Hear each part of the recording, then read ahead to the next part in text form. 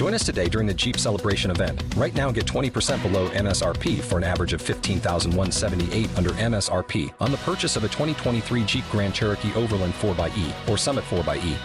Not compatible with lease offers or with any other consumer incentive offers. $15,178 average based on 20% below average MSRP from all 2023 Grand Cherokee Overland 4xE and Summit 4xE models in dealer stock. Residency restrictions apply. Take retail delivery from dealer stock by 4/1. Jeep is a registered trademark. It's the end of an era. After 20 years and nigh on 350 Formula One starts, Kimi Raikkonen is hanging up his race boots. He'll be much missed. And as we head into his final race weekend in Abu Dhabi, it's time to hear from the Iceman himself. Everything comes to an end at some point. Sensational bit of passing there by Kimi Raikkonen. He's only 21 years old. Oh, and they nearly touched. Can Raikkonen sweep in yet? Yeah! Brilliant! What a brilliant move! Kimi Raikkonen wins the US Grand Prix and breaks the record for the longest gap between race wins. I wouldn't change a single thing. I mean, even if it would mean more wins or more championship, it's the end of F1, but I'm looking more forward to whatever will come afterwards. Welcome everyone to Beyond the Grid with me, Tom Clarkson.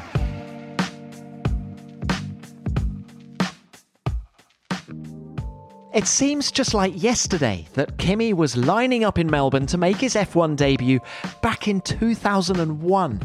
A fresh-faced 21-year-old with only one season of car racing under his belt, he took it all in his stride and finished the race in a remarkable 6th place. It was an indication of what was to come, and come it did.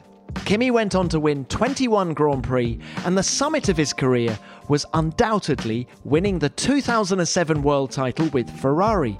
But there was always more to him than his on-track exploits. Have you seen that picture of him riding a rubber dolphin in Ibiza, for example? His approach was unique, and he was much loved as a result, both within F1 and by the sport's millions of fans. I sat down with Kimi to reflect on what's been an extraordinary and brilliant career, and he was thoughtful, insightful, and funny. I hope you enjoy our conversation.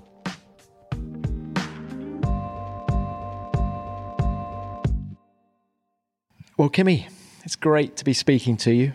The Formula One journey's coming to an end. Has the magnitude of that hit you yet? I don't think there's any big things about it. You know, everything comes to an end at some point, and I'm actually looking forward to it. You know, I'm counting races for a long time already, so you know. Obviously, the traveling is a big part, and if it would be just racing, I always said it would be nice. But I think whatever you do, there is always a good and bad side of it, and you know, I'm looking forward to not having the schedule that dictates everything. So for me, it doesn't feel any weird. Plus, I have experience already. 2 years. So obviously I was doing rally on that time, but and some other things. But yeah. I mean, life as you know it is never going to be the same again. Does that scare you in any way? No, why would it scare me? I know my life, and you know, this has never been my life. Kimi, I've got to interrupt you there. It's never been your life, but I travel to the races as well. It's really hard for it not to be your life because of the but schedule. It's never been the main thing in my life, and that's I think it might be different to many others. You know, I mean, my life outside has been always the most important thing for me, and it has taken most of the time in last 20 years, but. It hasn't been the most, let's say, important thing in many ways. Yes, I enjoy racing and this, and otherwise I wouldn't have done it so long time. But I appreciate my own time much more. You know, like it's more important for me than anything else. How is this retirement different to the one in 2009? I think endless amount of different. You know, obviously I have family, I have reasons to be home, and you know, obviously the end is completely different in many ways. Obviously it's different circumstances, different this. I think I'm at a different point in my life also. Did that always feel temporary, whereas this feels permanent? No, if somebody would said to me that I need to bet money if I come back, I wouldn't have put any money on it. So, I wouldn't, it wasn't in my mind to come back, but then obviously for many different reasons I end up back, and here we are. And what's your family's attitude towards you leaving Formula One? I think my mom for sure is happy. I mean, he's been asking probably the last 15 years that if I stop already, but she's not, let's say, she's quite scared on things in racing. But obviously my own family, kids and wife, the kids are looking forward. They've been asking for many times, and I'm sure they are very happy when I'm home. Because they want Dad home. Yeah, for sure, and I can understand that. I want to be there, so. So, Kimi, looking at it as a whole, how do you sum up your Formula One career? I mean, I have nothing to complain. I cannot. I had a good run, and I said it many. I wouldn't change a single thing. I mean, even if it would mean more wins or more championship, I mean, I'm happy what I achieve, and I cannot complain really. How has your relationship with Formula One changed over the years? Not much, really. I mean, I still enjoy the racing. I still don't enjoy the other things. I mean, in the end, most of the people, there's a lot of same people when I started. Like, you see the same people pretty much every time, and even over the years, there's some change, some new one comes, but then when new ones comes, they usually stay for many years. So, like everybody knows each other more or less, at least on the face, here when you walk. So the job hasn't changed much. We go different countries sometimes when it's a new race, but everything is basically same. Wherever we go, it's a copy-paste, and I don't know, my relationship to F1 hasn't really felt any different. Well, knowing what you know now, What advice would you give to that 21-year-old who came in with Sauber? Like I said, I'm happy how I did it, because I did it in many, many ways on my own terms. So, obviously I had to fight against it a few times, and I don't know really. I don't think there's advice that you can give. You have to obviously learn. Everything was new, everything was completely different that I was doing for my Renault. I was never close to even F1 tracks or even seen the car before I first drove, so it's completely different story. These days, usually the drivers that come, they most likely been racing in Formula 3 or 2, or so they've been involved on the weekend. They've seen how it works. They are often involved in some sorts of junior categories, involved with the teams, and maybe they visit the factories. They do some running and things. For me, it was completely new thing. So just do your best. Enjoy. Kimi, it's funny that you mentioned Formula Renault, because back then, I remember there was this furore around you because no driver had done so few races before Formula One. Can he manage? Can he cope with it? And then here we are now, 20 years later, and you've done more Grand Prix than anyone in the history of the sport. So you've gone from almost the fewest to the most. Yeah, I mean, obviously how it ended up to be happening to come in F1, it happened very quickly. When I was still in go-karts, so as a time was 2 years, but actually I did only 1 year full year of racing. And even in 99 I started for my Renault Championship, and then we stopped it after I think 3 races, and then did the Winter Series. But even that year when I had nothing else to do, I did some go-kart races for have something to do. So yeah, like 23 races done, so it wasn't a lot, but for many ways it worked out okay. Obviously there was the question about super license, and even this day, I don't know, some people say that I had it for 1 race, some 4 races, and I had no idea, and I didn't really care. For me, it was as long as I got it for to start the year, it was okay, and then we'll see what happens. So it's ready, and in Australia, it is and Schumacher leads. Brilliant start, Hackney up into second position. Sensation. sensational bit of passing there by Kimi Raikkonen, the Finn. He's only 21 years old. There he is in the Sauber with the Ferrari engine, and it's his first Grand Prix. It's only his 24th car race, and he's been a sensation in practice. Were you ready for Formula One?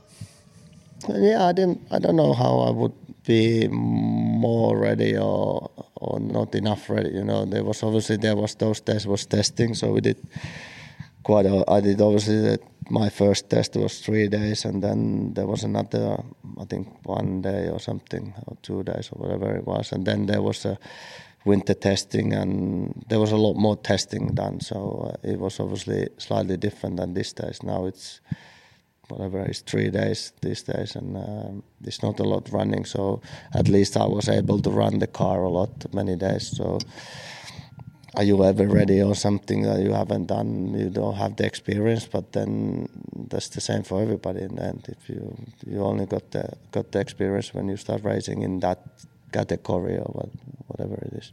Cast your mind back to Mugello, September 2000. First test in a Formula One car.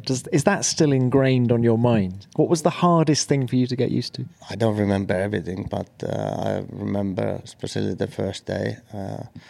I think the hardest was, it's not the speed, because I don't think the speed, on beginning it feels fast, like out of the corners, but you get used to it somewhat quickly to it. I think the speed, what things happened was odd on the first day, because everything kind of jumped on your face and things happened a bit too fast. And the braking was different. Physically it was a lot harder.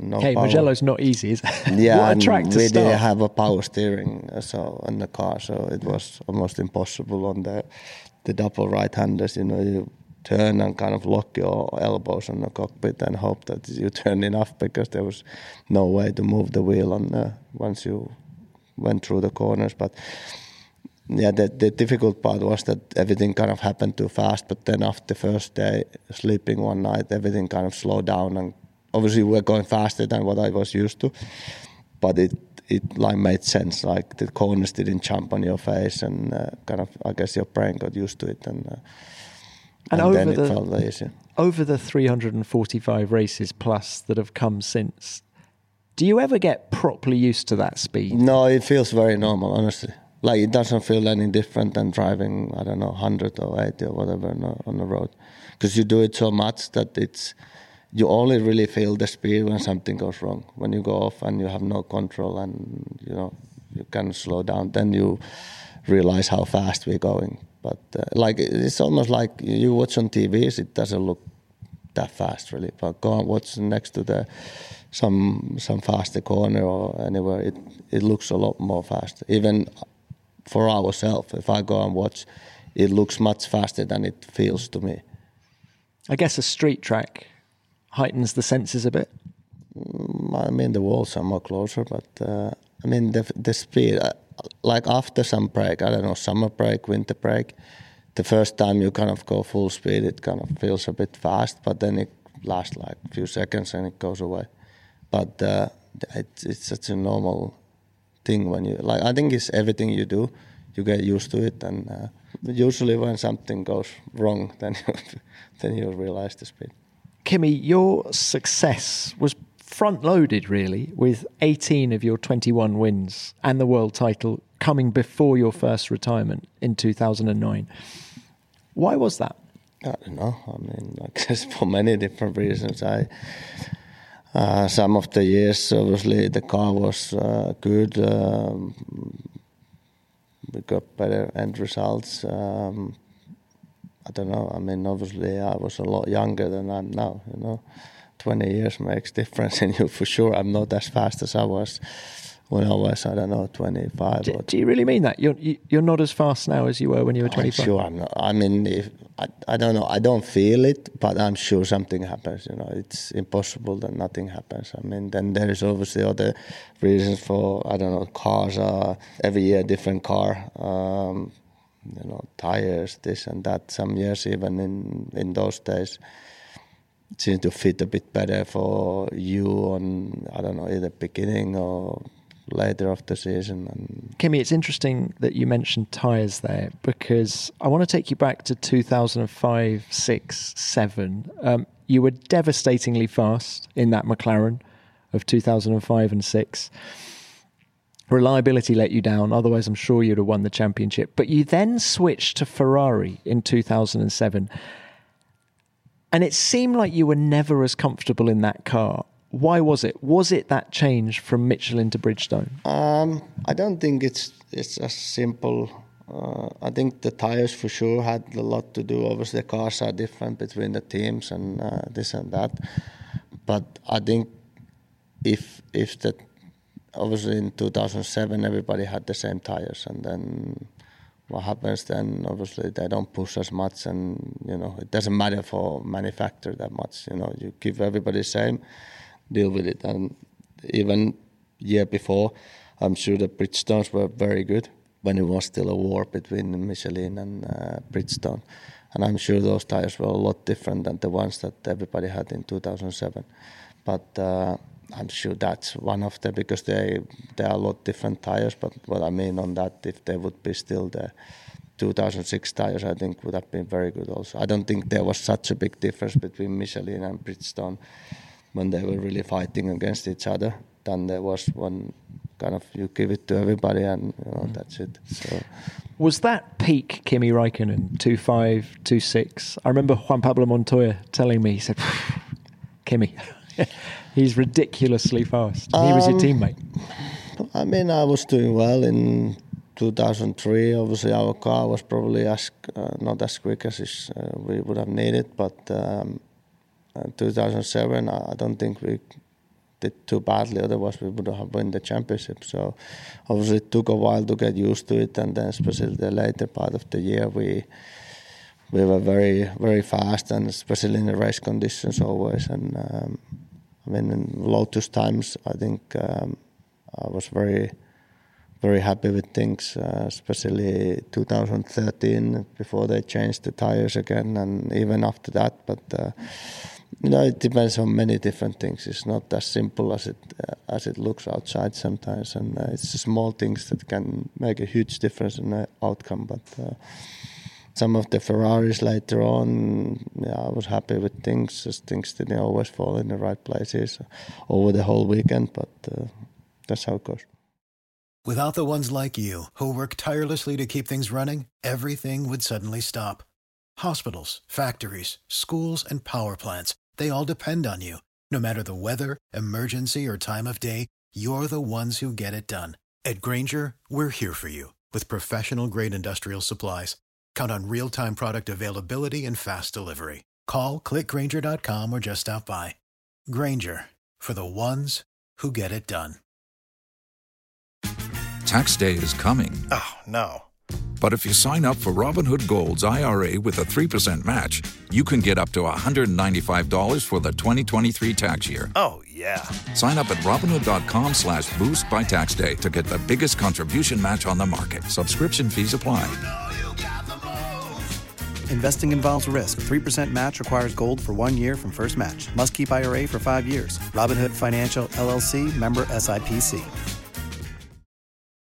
He came here third out of 3. He's going away in the lead. He is going to be world champion. Kimi Raikkonen wins the Brazilian Grand Prix. Okay, it's all over. Hamilton 7. By my calculations, we win the championship by 1 point. How did that change your life? I don't feel that it changed my life. It's probably changed more how people look to you. Doesn't really make any sense, but that's what happens, because maybe they look more what you achieved than anything else. But obviously people probably recognize me more, and I had to do more things for a while. But I wouldn't say that it really changed my private life. But as we look back on your career, how important is it to say, yeah, I won the World Championship, I achieved a life goal? Obviously, it's nice. It's something why all of us are here. And unfortunately, only one wins every year. And lately it's been, or if you take the history, there's a lot of same people who's been winning most of them. So it's something I always wanted to do, and I achieved it. And also with Ferrari, I think it was nice to win with them, definitely. But I don't know, it looks better on a paper that it makes any difference in the life. In many ways, people might look you differently because you have won, rather than if you don't. But does it really make any sense? I don't know.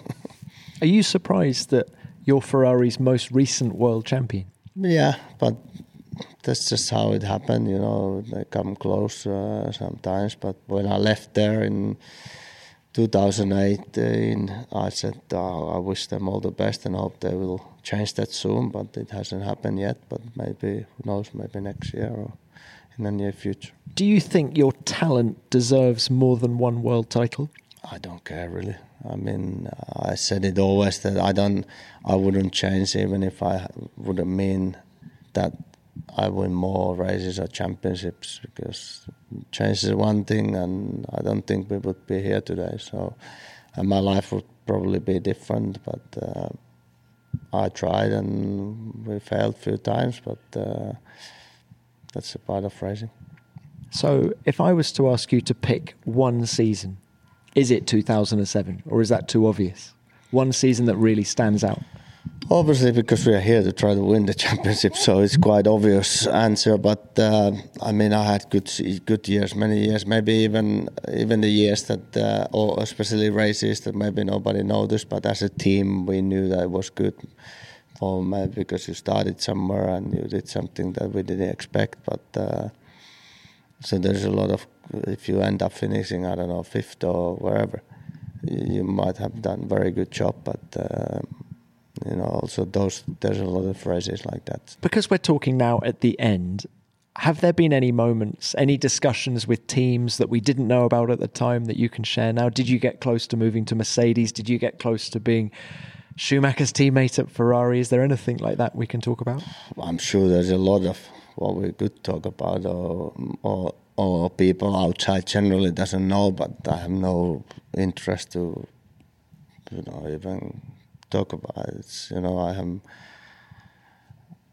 you hear a lot, you see a lot. I don't get involved in most of the things, so that I don't feel that it's nothing to do with me. So I'm sure over the years there's a lot of different discussions and options, but I chosen things that felt right to me on that time, and like I said, I wouldn't change it. Kimi, you say you didn't get involved in that side of it, but you must have been steering the direction of the conversations. Did you quite enjoy the silly season? Right, what's happening next year? What are we doing?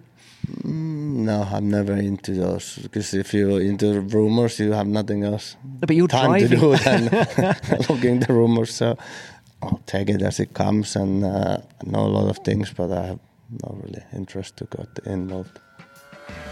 Kimi Raikkonen, 23 years old, wins his first Grand Prix. What a start to the 2003 Formula One season. Fantastic.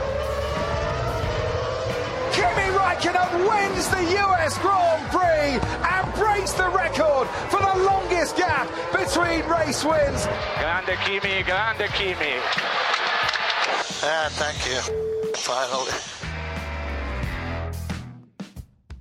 21 wins. Which was the best?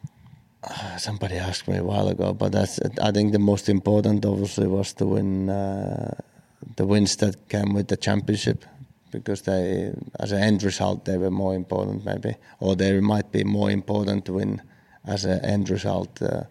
I'm looking at the championship than others, but I think they're all different, and some came more easy, some came much more difficult, and obviously the first win it's nice because you have never done it. The last win was very, very nice because it took a while again, and I don't know.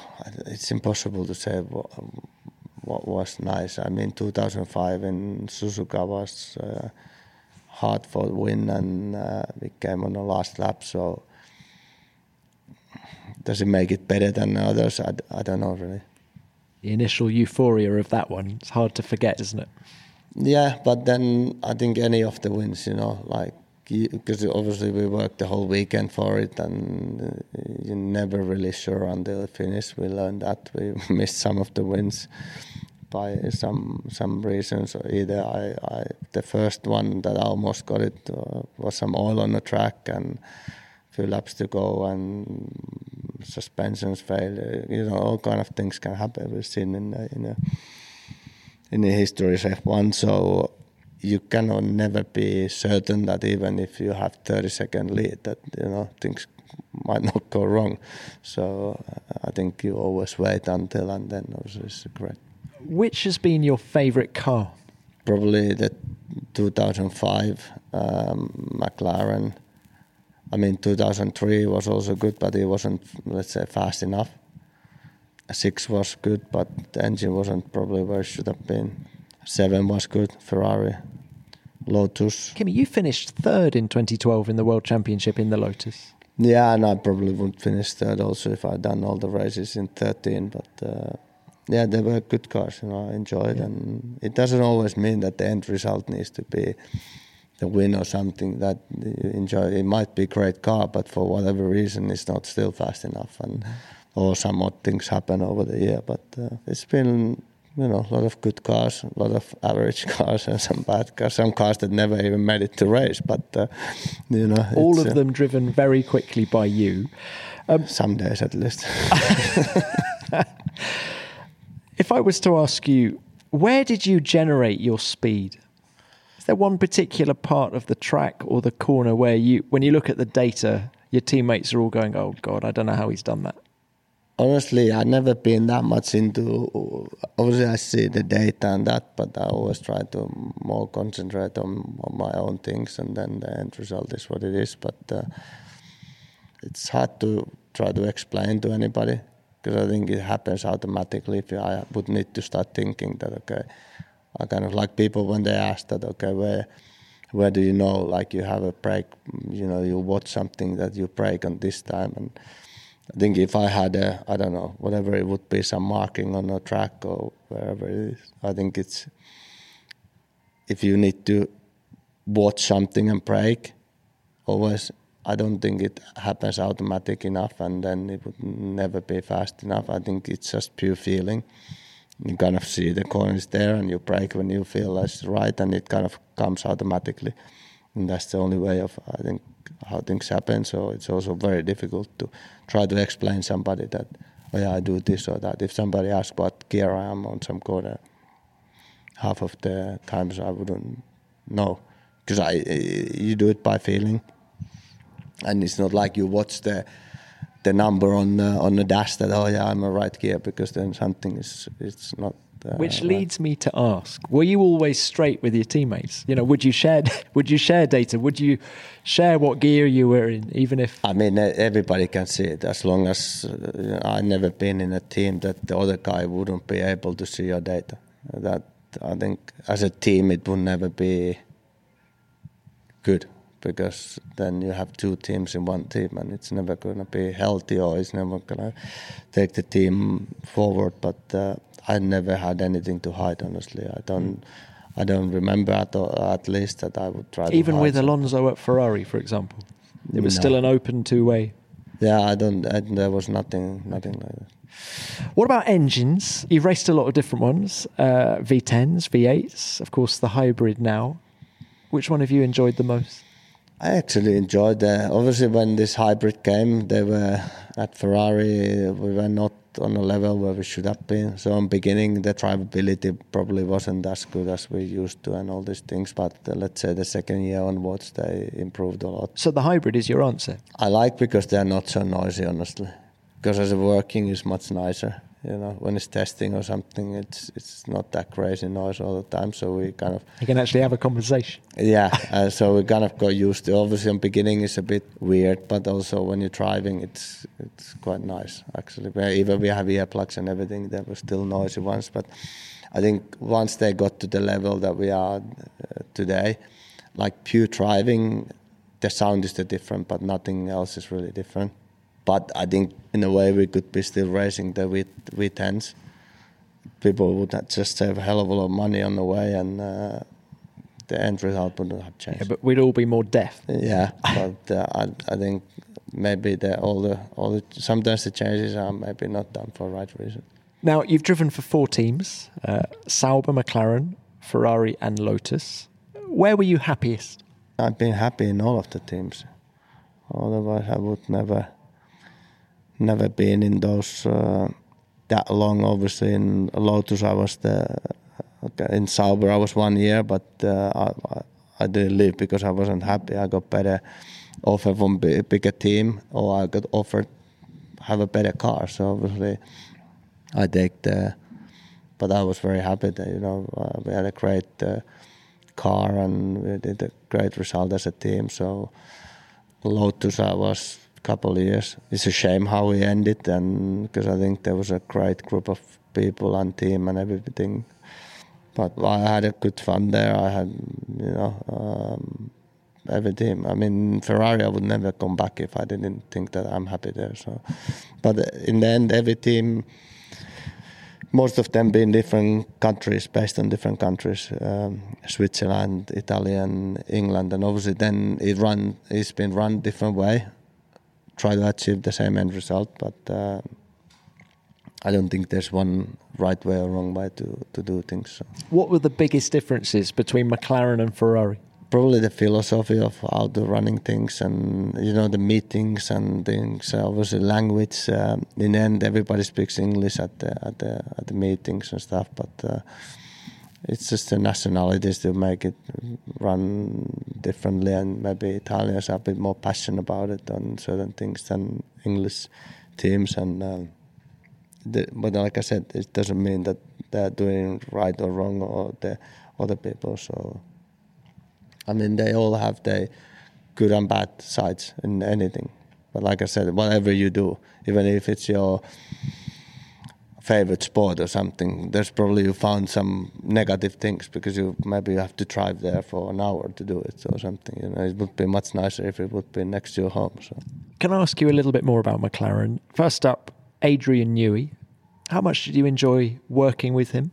Obviously, I was quite young on that time, and everybody knows how good cars he's built for a long time, and he's still building a good car. So it was great, and I think on beginning of the year it was always that things were falling off, and then made them a little bit heavier to stay on a car. But I think it's the right way, in a way, to approach. Now obviously it's slightly different because the testing is much less. Those days we could do a lot of testing before the season, so you have more time to fix things, but it's easier to make the fast car reliable than the slower car fast. So I think I like the approach to push the limits, and obviously not every year was the greatest car, but when it was good, it was really good. And did you enjoy his competitive nature? He just seems, yes, he makes great cars, but when he's sort of got his race engineer head on, it seems he wants to win as much as you, as the driver. Yeah, but I think everybody in any team you go, I don't think there's persons. It doesn't matter if it's the mechanic or the whoever doing whatever they do in the team or at the factory. They all want to win. That's why they are there, and obviously you can see that people are much happier when they do well than when they do bad in any team. Doesn't mean if you don't. Some teams, like for us, if we finish 8th or any higher, it's almost like a win because we know, let's say in the normal circumstances, that's for us is a good race, and rather than if we finish, outside of the points. Ron Dennis, how would you sum up your relationship with him? I think it was good. Obviously, there was a lot of said and written about it, but I think generally it was good. I think we had a good relationship. Obviously, we had some things that we didn't agree, but that happens, It's I think even after when I left and I saw him last time, so I think I was Lotus or something, and at the track we would talk and joke about things, and I think outside he's a lot different than he's in at track or something, and I don't have anything bad to say. Like I said, we have our different opinions on certain things, but that's how it goes. Get ahead of the postage rate increases this year with Stamps.com. It's like your own personal post office. Sign up with promo code PROGRAM for a 4-week trial, plus free postage and a free digital scale. No long-term commitments or contracts. That's Stamps.com, code PROGRAM. Right, Kimi, let's talk teammates. Who was the fastest teammate you had? Hard to say. I mean, I think everybody's been fast, would be fastest. I think some of them were consistently faster than others, and some on one lap fast, much faster than on, let's say, in a race distance. Can I take you driver by driver? So you come in 2001, very young. Nick Heidfeld. Yeah, was obviously had a bit more experience. I think it was 1 year before. Obviously, I had no idea half of the tracks, or more than half. I had no clue. But I think it was good because we were both young and start of the career, and for sure I had hard times to go as fast as him certain days, and he was very strong in the race also. So I don't know how to say fast or not fast. I think every driver is somewhat fast. Coulthard, David Coulthard. So you're now at McLaren. Again, David could have been very fast on certain tracks, certain situations, especially probably more like the tracks that he liked it a bit different things, and I'm probably more like understeer car in some circuits or conditions it could fit very well, and obviously had a lot of experience comparing to me when I came in, and also a great teammate. I mean, we had good fun with him. So, as you say, he'd been there a long time. Did you feel that McLaren was his team when you arrived? Not really. I didn't. I doubt that I cared whose team I've been. I never really. It's the team tries to do the best that they can, and I feel that they more or less always been somewhat fair always, and obviously there's situations that they prefer other one to do better results because maybe on championship or something, but I never been worried about something like that. What about Montoya? Juan Pablo Montoya, 2005-06. We had some heated moments probably before we end up on the teammates, but you certainly did. Yeah, but I think it was good working relationship. And then finally afterwards I saw him, I don't know, some years ago, maybe 2 years ago, at some race, and we did interview and we were laughing about things. And, obviously I saw him when I went in 2011 to do the NASCAR stuff, and he was there obviously racing in the Sprint Cup and came to talk to me and give me some advice, and we had very good, laugh and relationship afterwards. Obviously, when we were together and how it ended up in 2006, I think so. 2006 Indy. It all came to a head. Yeah, but I don't think it wasn't as much between us two than it was probably with him and the team in the end. So, I mean, we worked okay together, and I don't feel that we had really heated moments that much. So, and like I said, we laughed afterwards about it, but obviously we were both wanting to win and do well, and then he had this issue with his shoulder and this and that, so it wasn't the easiest for him. But he could be very fast also when things could be very fast. Right, what about De La Rosa? He steps in for that second half of 26. Yeah, obviously we worked with Petro. He was there quite a few years. Yeah, as the test driver. Yeah, so we knew, and Alex was there. He did some of the races in 2005, and I think both of them did. Yeah, in 2005 already, and I think we had a great group and some good fun off the track, and it well obviously had knowledge of the car, and they've been able to do some races and testing, so it was good. You then moved to Ferrari, Felipe Massa. Yeah, very fast. I mean, obviously I struggled a bit on beginning. I mean, even I've won, but I'm pretty sure I said even after the win that I still know where we want to be. It was such a different things between the two teams and the tires and everything. But, definitely had to get my best out every time to try to beat him. And probably I was a bit stronger in race than I was in qualifying. And compared to him? Yeah, I mean, I still could, beat him in qualifying here and there, and I think it was quite even. But he's been very fast guy on one lap always. Romain Grosjean, we're now at Lotus. Yeah, obviously then we were quite different. As our career, I had much more experience. Obviously, I came back from being away a few years, but to me it felt like very normal. It didn't feel like I somehow was a long time away, and it felt quite normal to me come back or driving the car. So he was more to starting. I think he did 1 year on some point before, but again, he can be really fast on one lap, and then for sure on the race he had more difficulties, especially to start with, and then he kind of was improving. So was it always smooth going at Lotus? Because I'm reminded of a radio conversation that happened. I think it was India. Kimi, get out of the way. Around the outside goes Grosjean, and he forces him wide as Kimi Raikkonen. Yeah, and Grosjean having to go off the track there as well, and now allowing Raikkonen to take the place back. Yeah. Where but okay, it wasn't Alan between Permain us. got on the blower, didn't he? It wasn't between us as a drivers. Yeah, it was a bit heated with the team. Yeah, and I think it got a bit more heated because of how things end up there. And like I said, it's a shame because it was a great team and great group of people. And but then with all the issues they have, a lot of people start leaving, and kind of we all know what happened after that. So then it's back to Ferrari. Fernando Alonso. Now, obviously, you'd raced him closely when you were at McLaren in the mid-2000s. What was it like having him as a teammate? I think he's always been very good.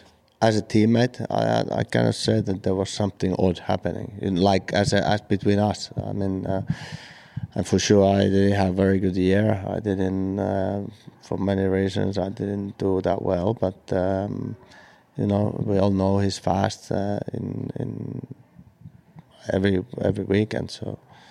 And as a driver, do you like having a teammate who is one of the best, as in Fernando Alonso, or do you prefer? Or do you prefer? I remember Gerhard Berger saying that his ideal teammate was the one who was a second a lap slower. But how was it for you? I mean, in the end, we don't. At least I've never been in a position to pick up who's my teammate is. So, it could be anybody, and I think in a way it's good because you kind of pushes always, and you push each other, and I don't see any negative on it. If you purely look at, the numbers of this or qualifyings and this and that, maybe then some people are more interested in those. Honestly, I'm not so fast about it. Even if I don't win in qualifying, my teammate, and to me the race has always been the important part of the weekend. Have you enjoyed renewing your rivalry with Alonso this year? Does it feel different this year compared to 2014 or the mid-2000s when you were both fighting for the championship? I mean, we have had some good battles this year and end up racing against each other. And is it different?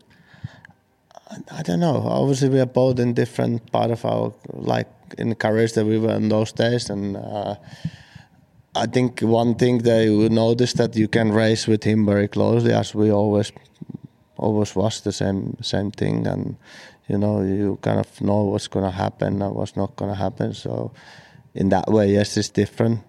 You kind of get what you expect, and maybe with some other people you are not so sure. What about Sebastian Vettel then? Obviously, great guy. We had a good relationship always, and very particular on his working. He works hard, doesn't he? What is hard, what is not hard, but it's very, it might take a while, It's writing all those notes, isn't it? Yeah, but then everybody has their different way, it doesn't always, people always, he must work hard because he lives the last, not him, but that's generally. But it's like, if you've done your work, if you're only going to stay at the paddock or whatever it is for an extra 3 hours to make sure that you're last, that you look good.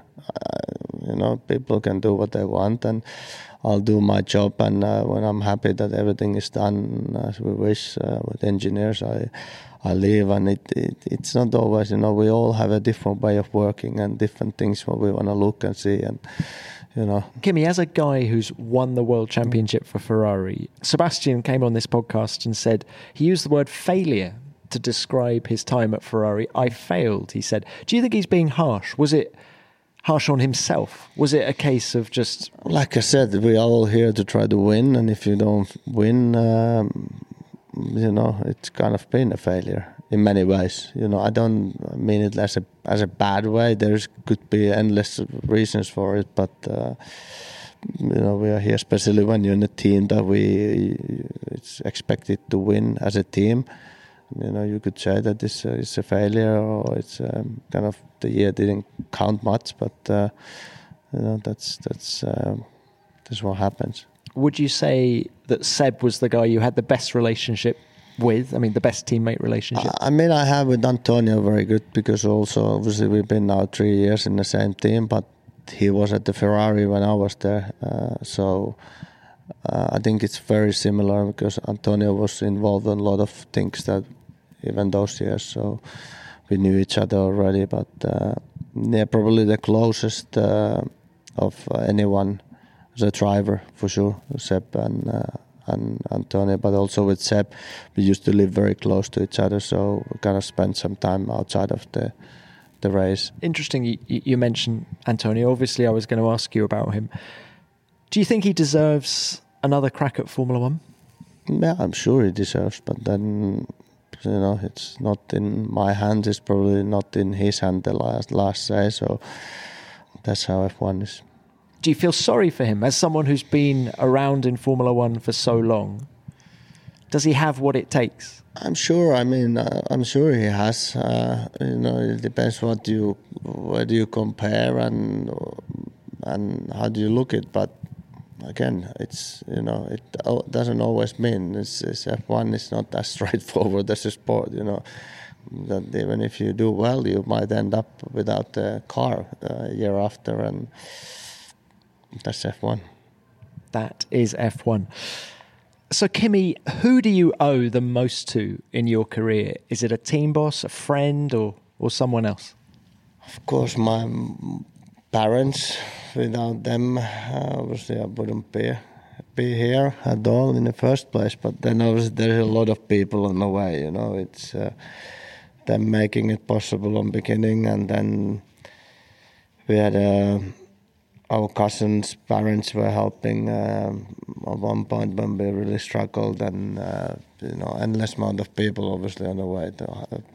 For sure, people that I don't even remember or even know in beginnings, but yeah, later on, then Robert Jones. Without them, for sure, I would stayed in go-kart, and later part, obviously, family and my own family, and yeah, a lot of people, Marky, and you know, it's there's not just one guy or woman or anybody. So. The Mark Kimi just mentioned there is Mark Arnold, his therapist and trainer. Mark's been by Kimi's side for almost his entire F1 career, and very few people know the Iceman better. Since the end of 2001, I've worked with him, and honestly, he's been a great boss. It's the funny thing is, I don't really view him so much as a boss, and I'm sure he doesn't really view me so much as an employee after all these years. But no, it's been great. I don't think it would have lasted this long if there would have been any sort of real issues. How would you sum up his approach to Formula One? I mean, he just loves the driving. He wants to turn up, drive as quickly as possible, and go. As I think everyone knows, he's not a big fan of the PR side of things. So I think his interest is purely in the driving side. But he's always had that passion for driving. He's ultra competitive in everything he does, to be perfectly honest, not just the driving. So I think, like I say, from a driving point of view, if he could just walk here, get in the car, drive it and leave, he'd be perfectly happy. Now, over these past 2 decades, when do you think he was at his peak? I mean, obviously in the McLaren times, I think everything gelled really well in McLaren.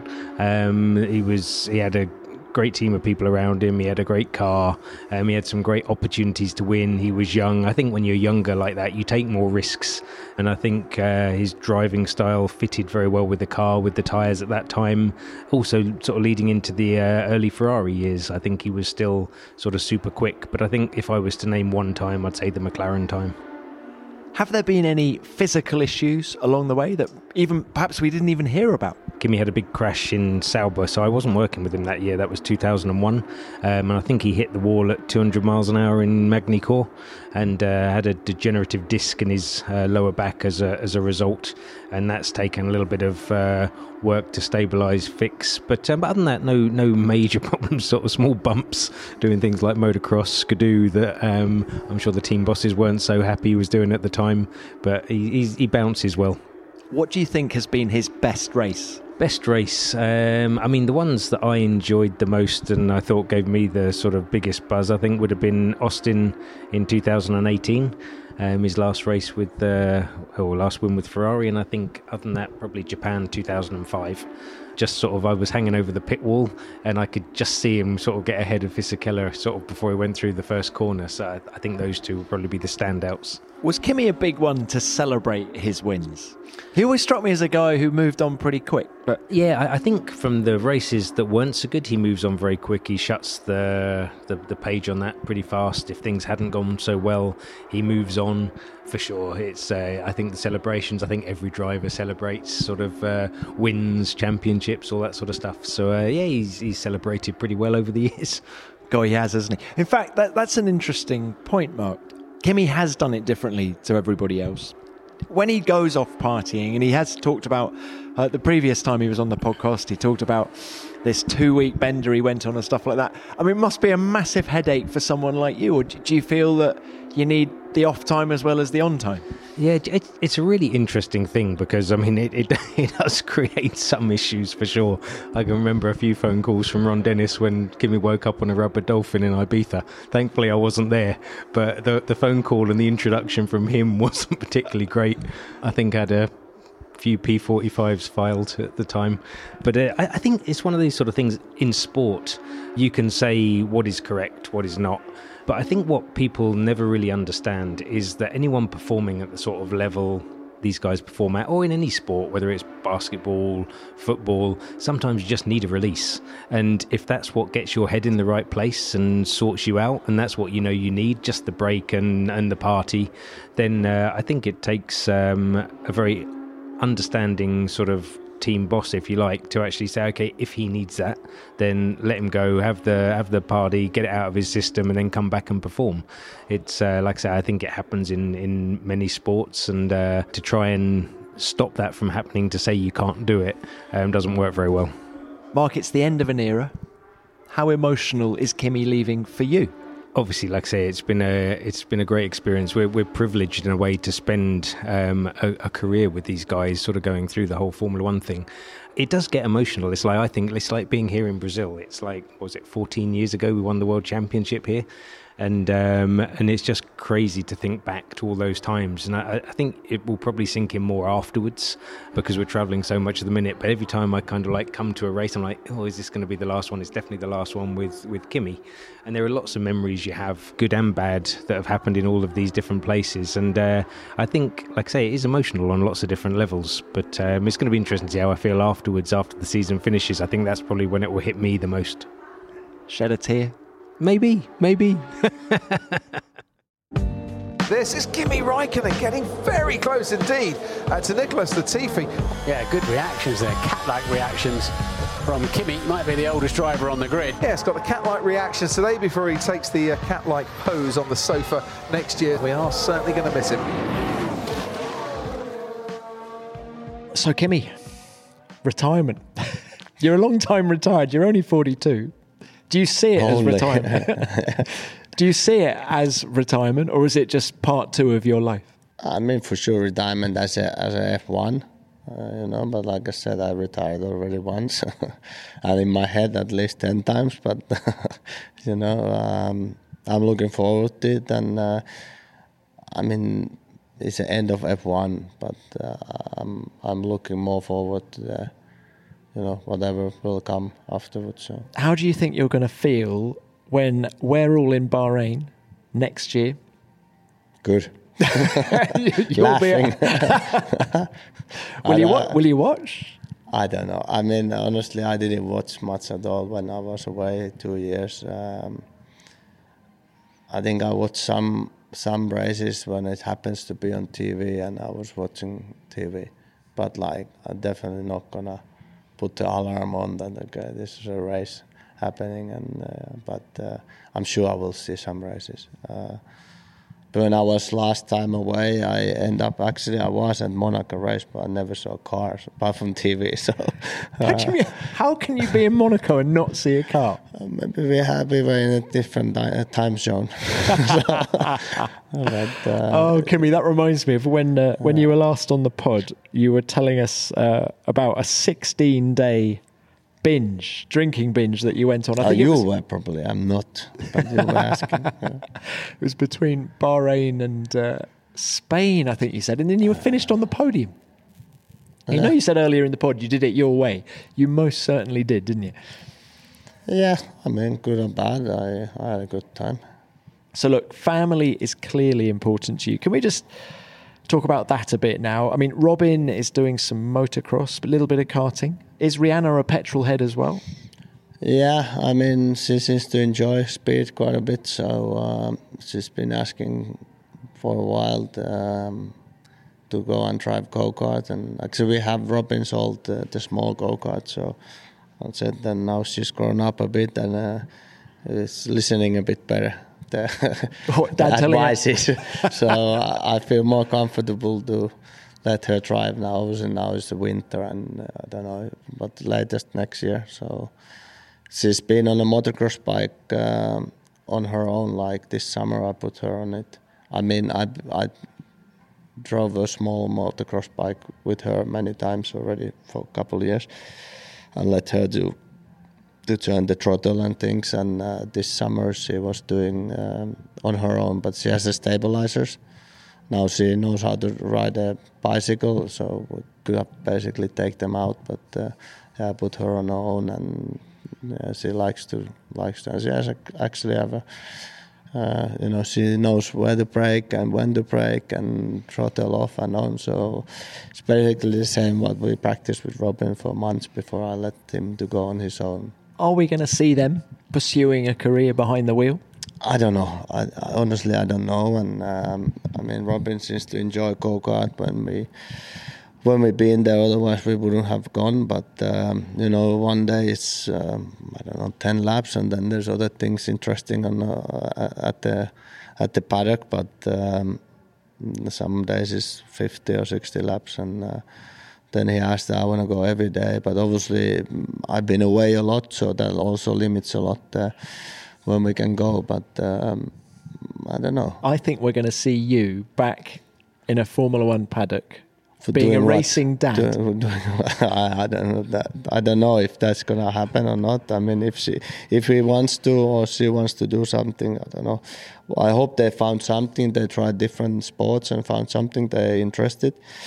And it's much better to do different things and try to find something that they're really interested than doing nothing or hang around at the stations and doing some naughtiness. So time will tell, but if that happens, yes, but on other reason, I'm not going to be here. What does your wife Mintu make of their interest in motorsport? Is she a petrol head? Does she love it as much as the rest of us? I think if the weather is good. But no, she likes to see when they are happy and doing different things. And I think for sure, as a mother, there's a bit more worried on things. But especially with Robin, she can see how smartly he drives and not doing any craziness. So she's a bit more relaxed. But with Rihanna being so small and still learning, she's a bit worried. But when I'm with them and doing things, she's relaxed. But say even I would want somebody else to. And Kimi, what about? I know you've said endlessly that you don't know what you're going to do, but let's assume for a minute that you just continue to do what you do in between the races now. What is that? Is that motocross? Is that, what gets you out of the house? I mean, I do motocross when I have time, and obviously in Do you still have your own team? Yeah, and in Switzerland it's a bit difficult. Obviously our team is based in Belgium, so it's not that far away. In Finland it's easier because we have a track at home, but normal things, very normal things. We try to be a lot outside doing normal things. If the kids likes to go, I don't know, skate parks, to use their scooters or bicycles, and we go bicycling all together, and very, very normal things. And are you interested in business? Are we going to see an internet startup by Kimi Raikkonen? Probably not, but I mean, obviously, I'm sure I found something to do, and but honestly, I don't even have interest to think about it too much now, because one of the reasons why also I want stop that I don't want the schedule to run my schedule to dictate the whole family's life in many ways, and I don't feel that I want right now to plan massively something and to know that come February that I have big plans. I want to just see what happens, and if I do something or not, and what it will be. And so is it almost you want to put other people first? Yeah, for sure. I mean, and I want to spend time at home more, and not having the knowing that next Wednesday I need to go to wherever it is. So I like to be at home, do normal things, and obviously a lot of people said, "Oh, you're gonna get crazy after half a year," but I like it at home. I always say that maybe you should find another home or another people in your home if you feel like that. I have no issue to stay there, and I'm looking forward to it. Do you think you'll stay in touch with anyone from Formula One, or do you just want a complete break? No, I'm sure everything? I stay. A lot of friends over the years, and people that I stay in touch even when there's no racing, and I don't see people. I feel people are like, "Oh, it's sad we don't see it," but these days we have phones at least, so and we can see outside if we wish, and obviously it's complete. Even over the weekend when you see your friends or I don't know, you talk. It's always in a hurry, and we all rushing all different directions and meetings and this and that. So I think it generally is anyhow much nicer when you kind of meet up outside. And what will you miss most about this crazy world of Formula One? Racing. What bit? Is it when the lights go out? No, the racing, yeah. The driving part, basically. It doesn't matter. If it's for sure the race is why we are here, and but I honestly don't feel that I'm gonna miss it that much. I'm sure there's the days that it would be nice to do racing, but then there's an endless amount of different categories and different things that you can race. So, what about in the days when you were fighting for pole positions? That final lap in Q3, is that the thing that really got you? I don't think I've never been a big fan of that. I'm more fan of race than qualifying. Really? This is the race. And the cars on the limit. We are here. Why? The fastest laps of the weekend in Q3. I mean, it's the reason why we are here working the whole weekend, or from Friday to Sunday, is the end result of the race. So that's, to me, always been the most interesting. And you need to be on the limit, whatever. If it's 2 seconds slower because the fuel level, doesn't mean that you're not on the limit. If you're not on the limit, you probably not try to go fast enough. But that's I always been, I think, more fan of that. So Kimi, how do you want to be remembered by Formula One fans around the world? However they wish. I don't want to put some kind of limits on how you remember. I mean, I don't care much, because like I said, I've luckily been able to do most of the things how I wish to do it, and whatever they remember, good way or bad way, it's a memory, and it's fine for me. I find that extraordinary, because you have been the Iceman has been one of the most popular drivers. You have this huge fan following. Yeah, but I don't know. People ask why, but I don't know. Maybe because I always be myself. And is that what the fans have loved about you the most, do you think? You got to ask the fans to come here and spend lovely 45 minutes with you to discuss that. But I don't have an answer for. Maybe it is, Well, Kimi, good luck with whatever comes next. I, for one, have loved watching you, talking to you over the last 20 years. It's been a good ride. Not much to complain, or nothing. I cannot complain. It's been good and bad, but that's anything goes. When you do 20 years something, there's going to be good moments and bad moments. Thank you, Kim.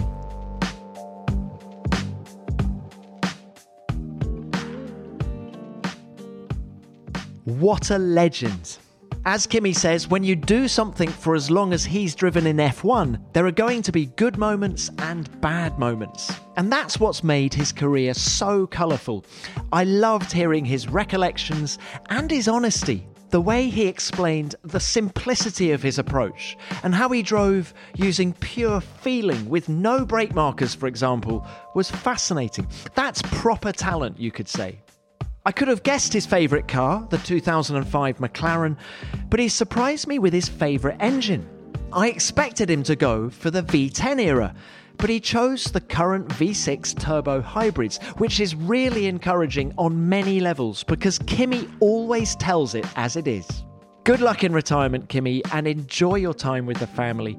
We'll miss you in Formula One, and fingers crossed we'll continue to see you in the paddock. And many thanks to Mark Arnold as well. It was great to get his insights on Kimi.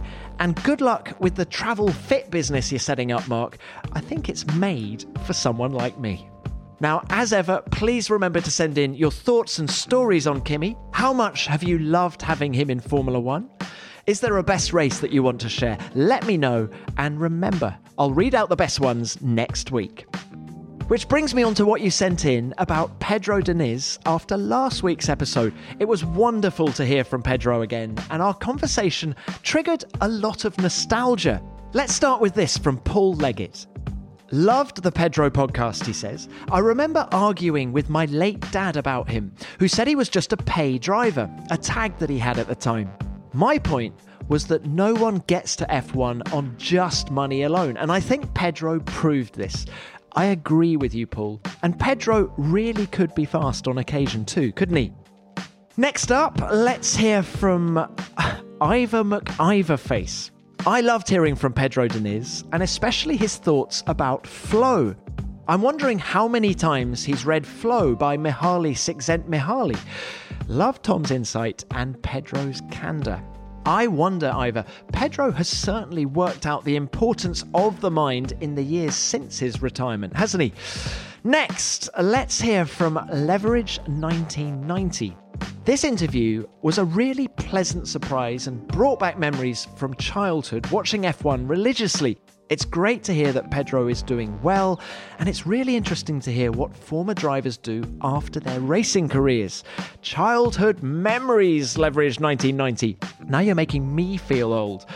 But I'm glad you enjoyed hearing from Pedro again. And finally, let's hear this from Oliver Beck. This is what we need. More, please.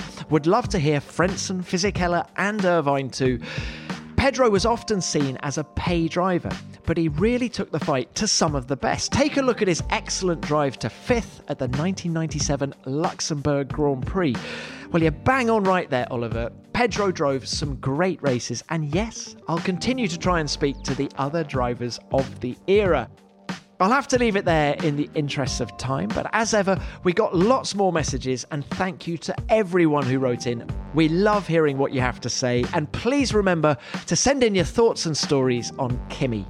That's all for now. I'll be back next week for one final episode before Christmas, so see you then. Beyond the Grid is produced by F1 in association with Audio Boom Studios. Until next time, keep it flat out.